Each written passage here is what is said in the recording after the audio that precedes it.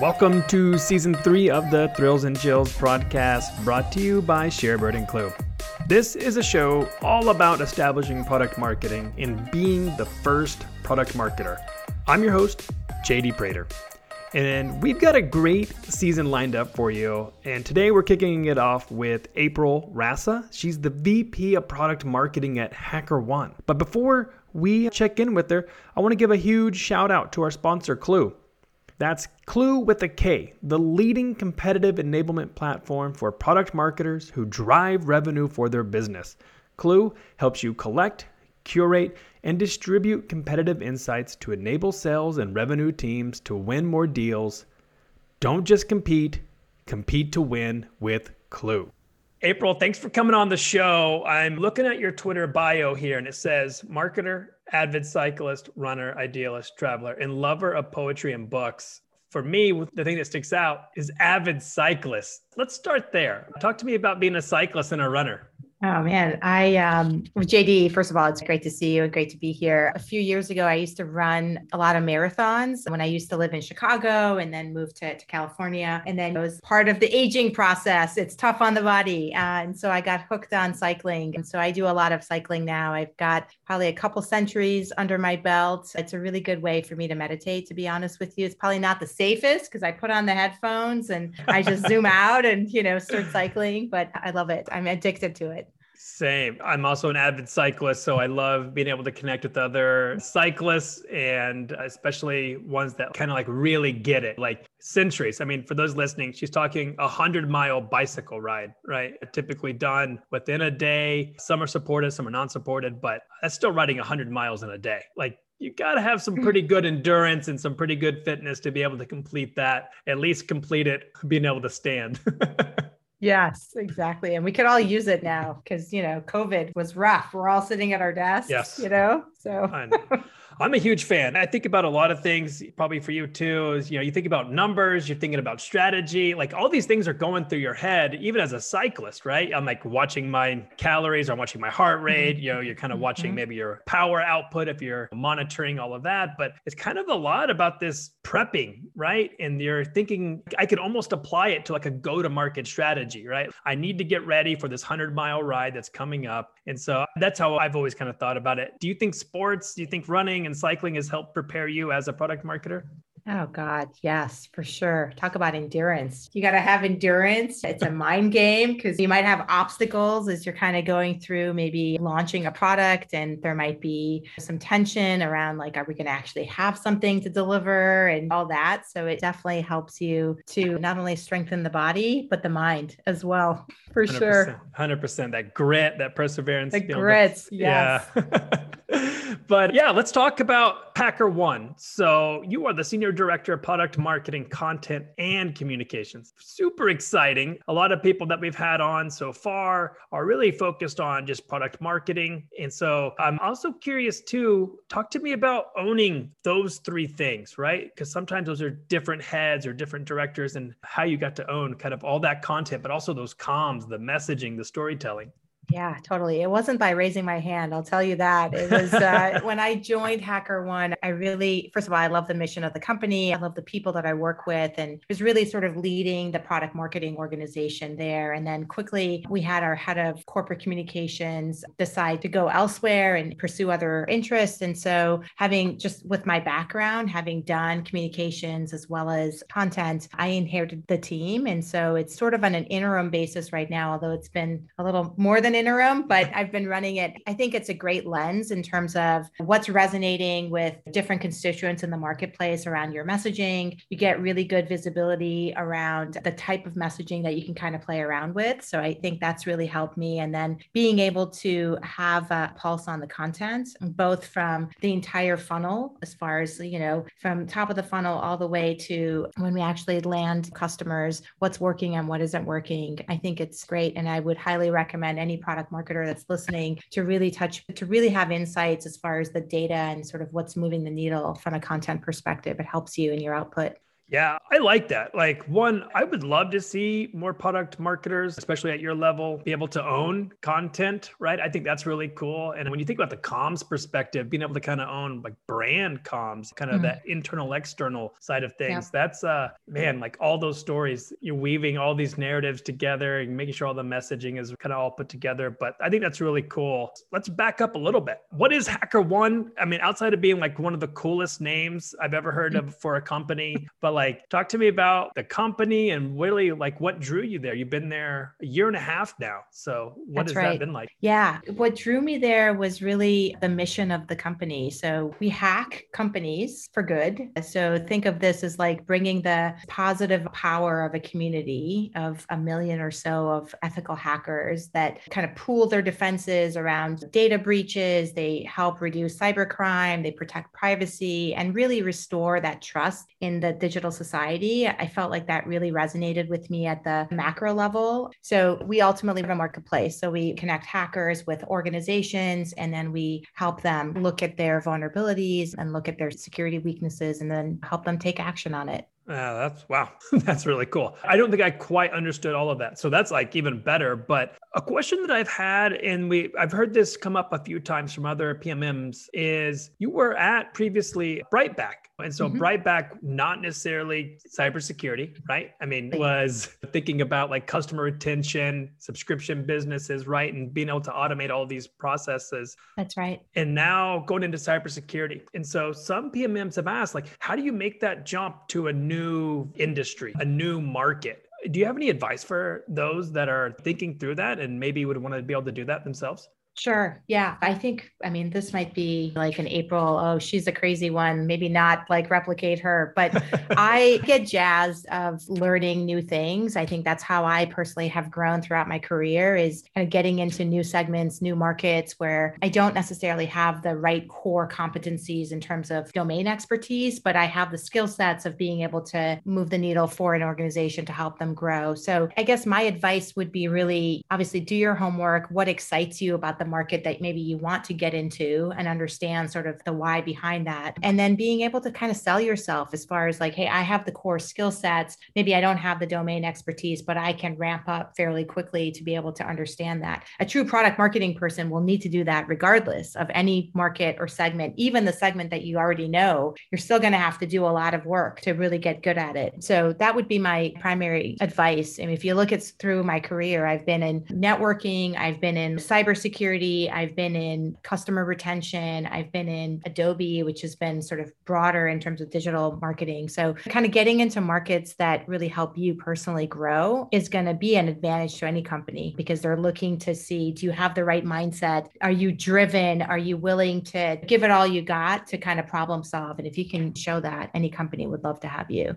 Yeah, I mean, you hear it time and time. Curiosity, it's this hunger, it's this like lifelong learner, right? I think about these kind of like soft skills, but those are the things that are going to make you a really great product marketer, but also like probably a pretty good employee too. But I'm curious too, like for me, I don't know anything about cybersecurity. I think it's really cool. I just personally kind of like think it's cool. But how do you catch up? How do you get that domain expertise? Was that part of maybe your first 90 days? Did you have to kind of prove that out to the team or to the org?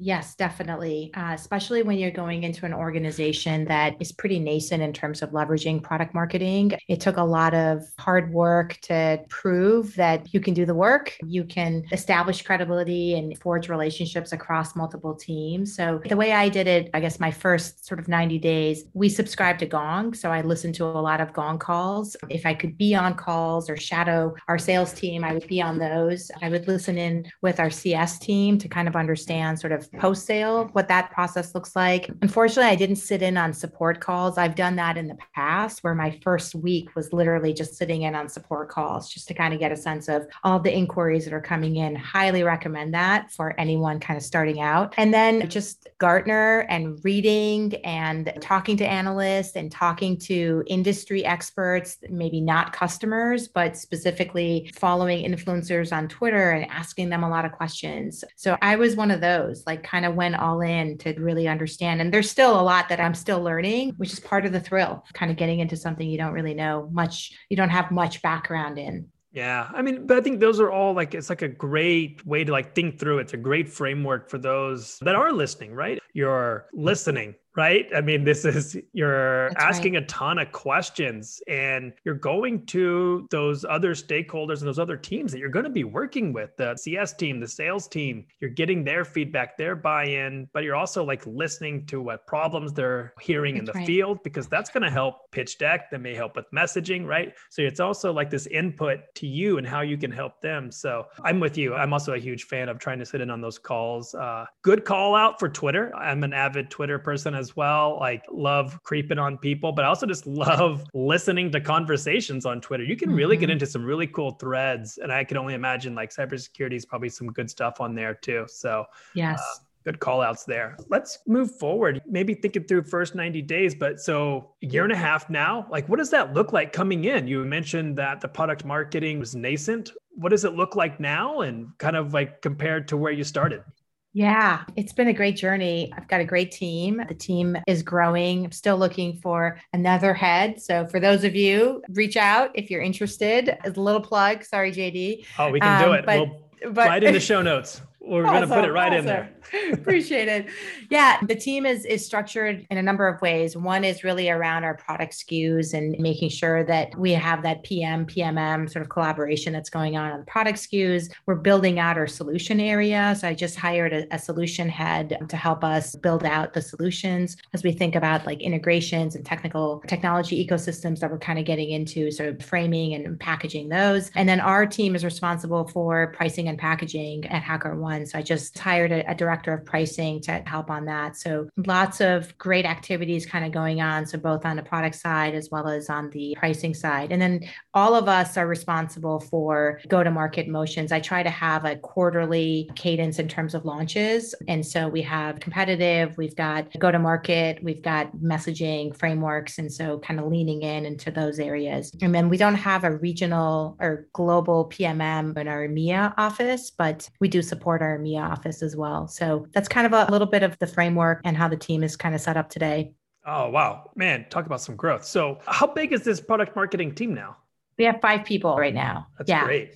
Talk to me about getting that head count. So coming in, you're establishing that credibility, you're earning that trust, but now you're like, Yeah. okay, I need to hire some people to help me out here. Was that tough? Was that difficult, or did they understand the Yeah. value? Yeah, I got to admit, I'm one of the lucky ones. The org and support from my CMO as well as our CEO definitely acknowledged that there's a gap and wanted to help support me in terms of building the headcount. So I know a lot of organizations, and I've been in a lot of organizations where you have to really make that business case to kind of get that headcount. And not to say that it was like a cakewalk, but it was really a lot easier here at HackerOne, just knowing that we wanted to build and bring in the right skill sets. And so that was great. Well, that's awesome. So coming in, it's establishing this function and really kind of bolstering up within the org. You've got hiring all of these new members and you're still hiring, which is fantastic, but it's still a startup. And so my question Yeah. is evaluating startups. I mean, you've been around long enough now. I'm really curious to know your framework for understanding what kind of company should you join, or how do you think about joining a company, especially a startup? Yeah, that's a great question. I would say there are probably 4 areas that I kind of look at as I think about, how do you evaluate sort of the opportunity versus the risk and rewards. The first foremost is be selfish. And it's like you, like, what does that personal growth kind of look like? Are you going to be pushed personally? Can you dive into areas that you're good at, but also make you feel uncomfortable? And are there opportunities for you to grow? So that would be probably the one area to kind of reconcile for yourself before anything else. The second is looking at the business model. And is there a clear business model? Do the unit economics really make sense here? Are there assumptions that have been made? How is the business doing from a revenue profitability perspective? You can get some of that data, obviously, from your interview process. You can do some due diligence behind the scenes. The third is sort of the market opportunity and sort of the market adoption risk. So what are the competitors in the marketplace? Are there multiple? Are there one? Are there two? What are the barriers to entry? entry, kind of thinking through some of those pieces. And then as you're going through the interview process, like take a look at the sort of the execution. Does the team have the right skills and the passion to kind of reach their goals? Do you feel like you can work with the team that you interacted with through the process? Those are probably the four key areas that I typically look at. And those have proved right for me in the future, in the past as well. Oh, I love those four. Personal growth. Am I going to get pushed? I love that you think about, am I going to be challenged? Am I going to be uncomfortable? Because a lot of times that's hard to optimize for, right?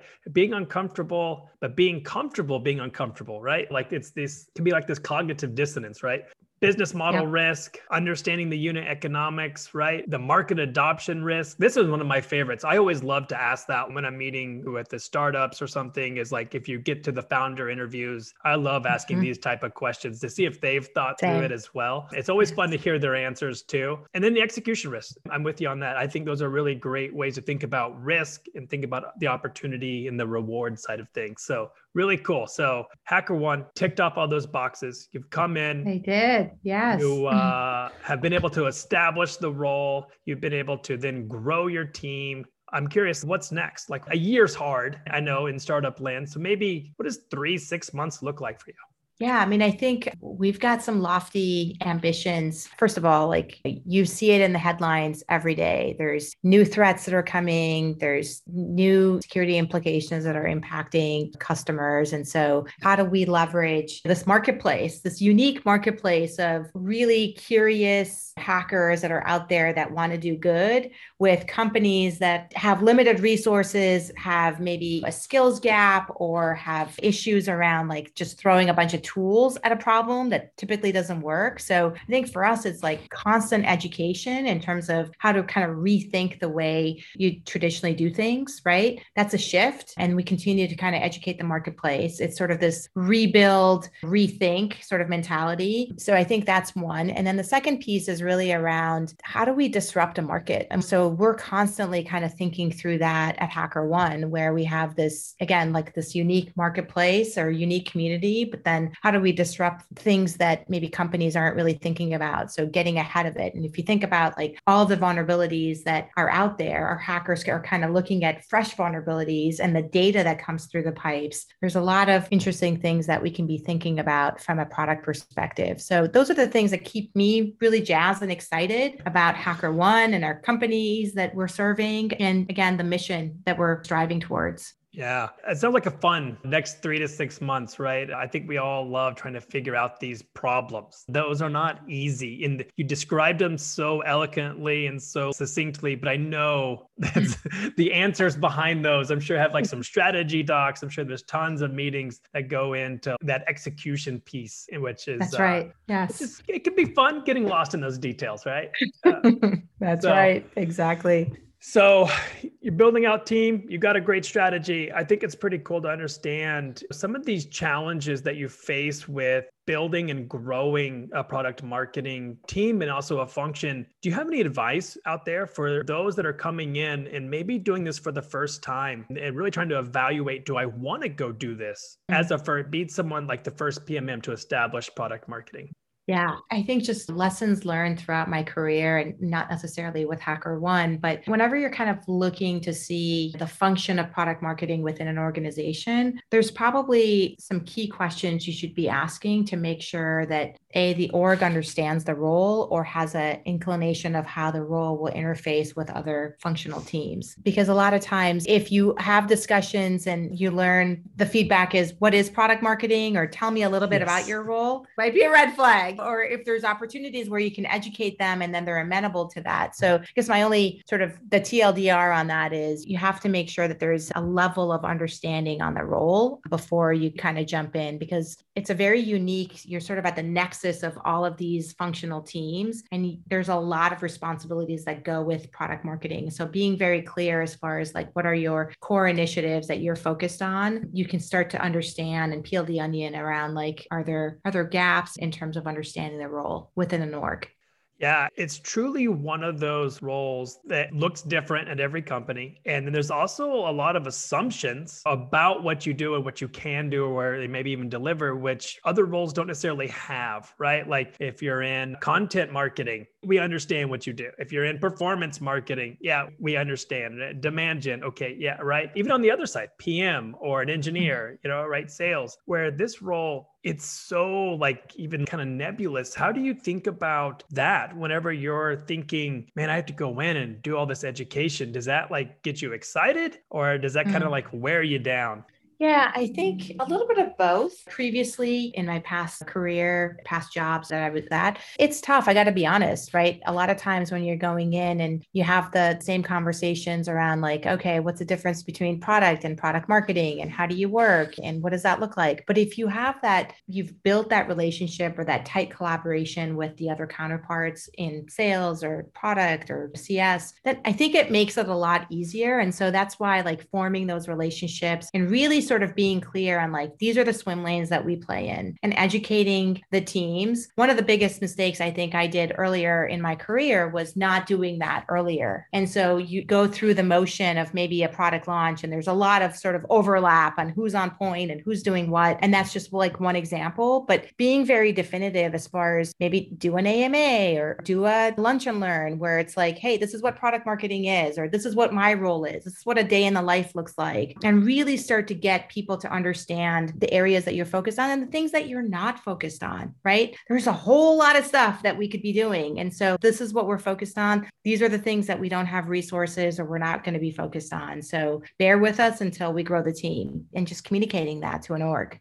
Yeah. And that one's tough, right? Because here at AWS, you have a bunch of go-getters. You got a bunch of people that are just excited to do the work. And you say, hey, like, I can't get to it, right? We're short staffed, bear with us. They're like, cool, I'm just going to do it. And you're like, no, come back, right? And that can be kind of frustrating at the same time. What I'm curious on is whenever you are saying no to certain things, or maybe let's say also letting certain fires burn, as other PMMs on the show have talked about, how do you think about that prioritization? How do you think about what you're going to work on in the next like couple of months and kind of be defensible for your team? Yeah, I think it all goes back to whether or not your company has KPIs or corporate goals or OKRs. Map to those because those are really the needle movers for you. And if you can map to the needle movers, then that's how you're showing your validating your credibility, showing the fact that you're having an impact, direct impact on the business. Anything else that doesn't map to those big rocks, then should not be a priority. That's kind of a good rule to kind of guide your North Star. My North Star are these key things because it's going to drive the needle for the business, and that's how I'm going to impact it. I love that. I'm 100% with you. Love rocks, OKRs, however you want to think through it. This is in the weeds, tactical. How do you go about tracking all of that? I'm curious. I've seen and heard different ways, but being able to kind of like show your work or show what you're going to work on has been advice other PMMs have said too. So are you pretty transparent on what your OKRs, those rocks are with the full org?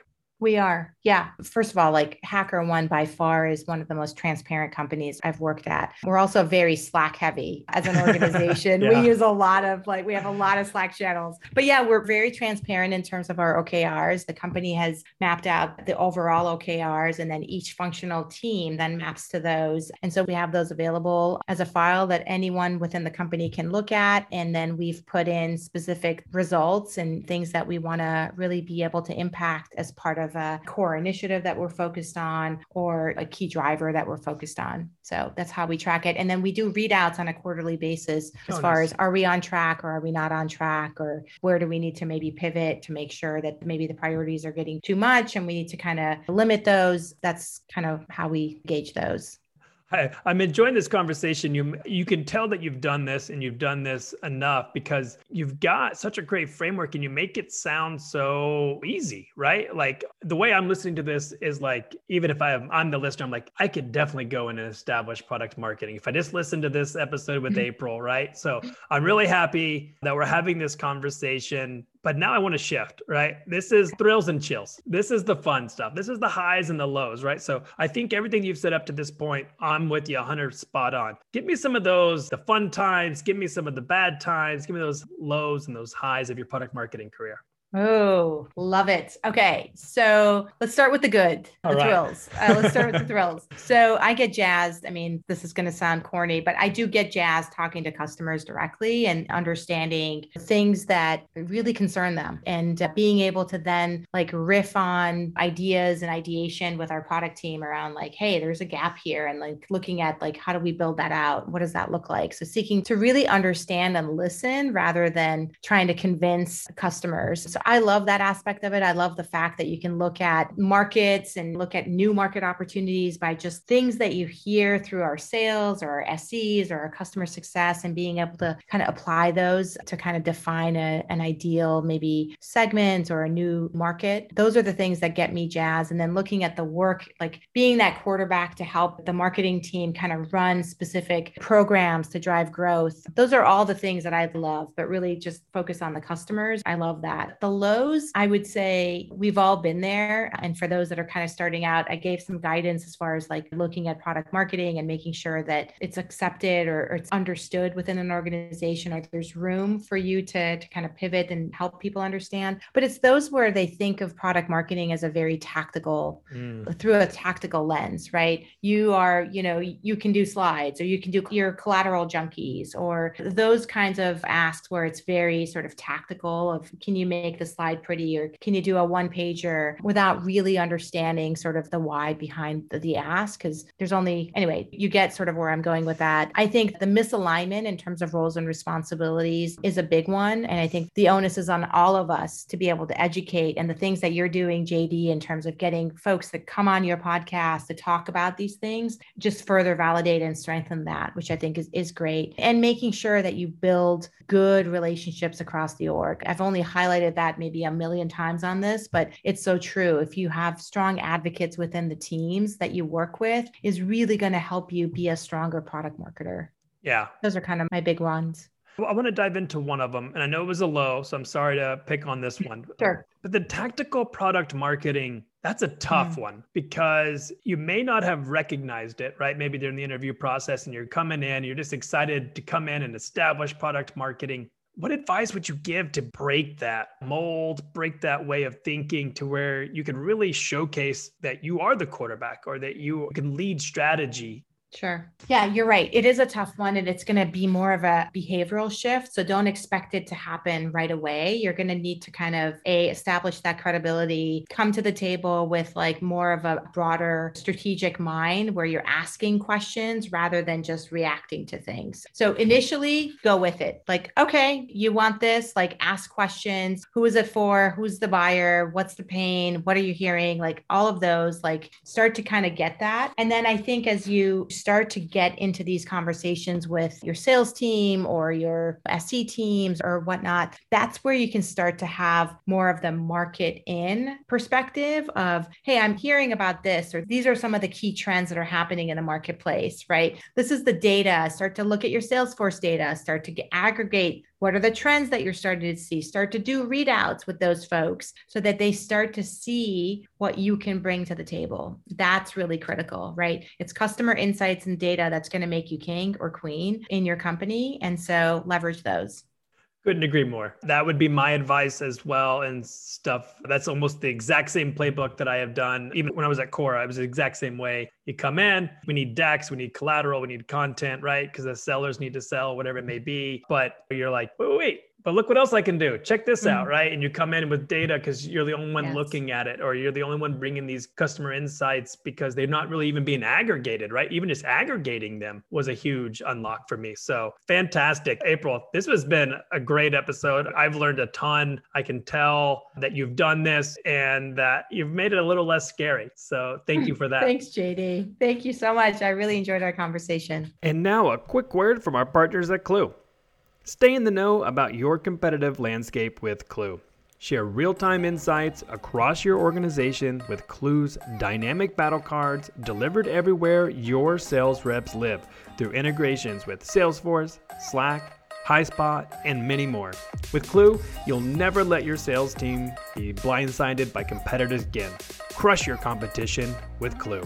And we'll see you next Thursday. In the meantime, don't forget to subscribe. And if you have any feedback on our episodes, things you liked, things you want to hear, anything else, please email us at podcasts@sharebird.com, and you can connect with me on LinkedIn. I look forward to seeing you next week.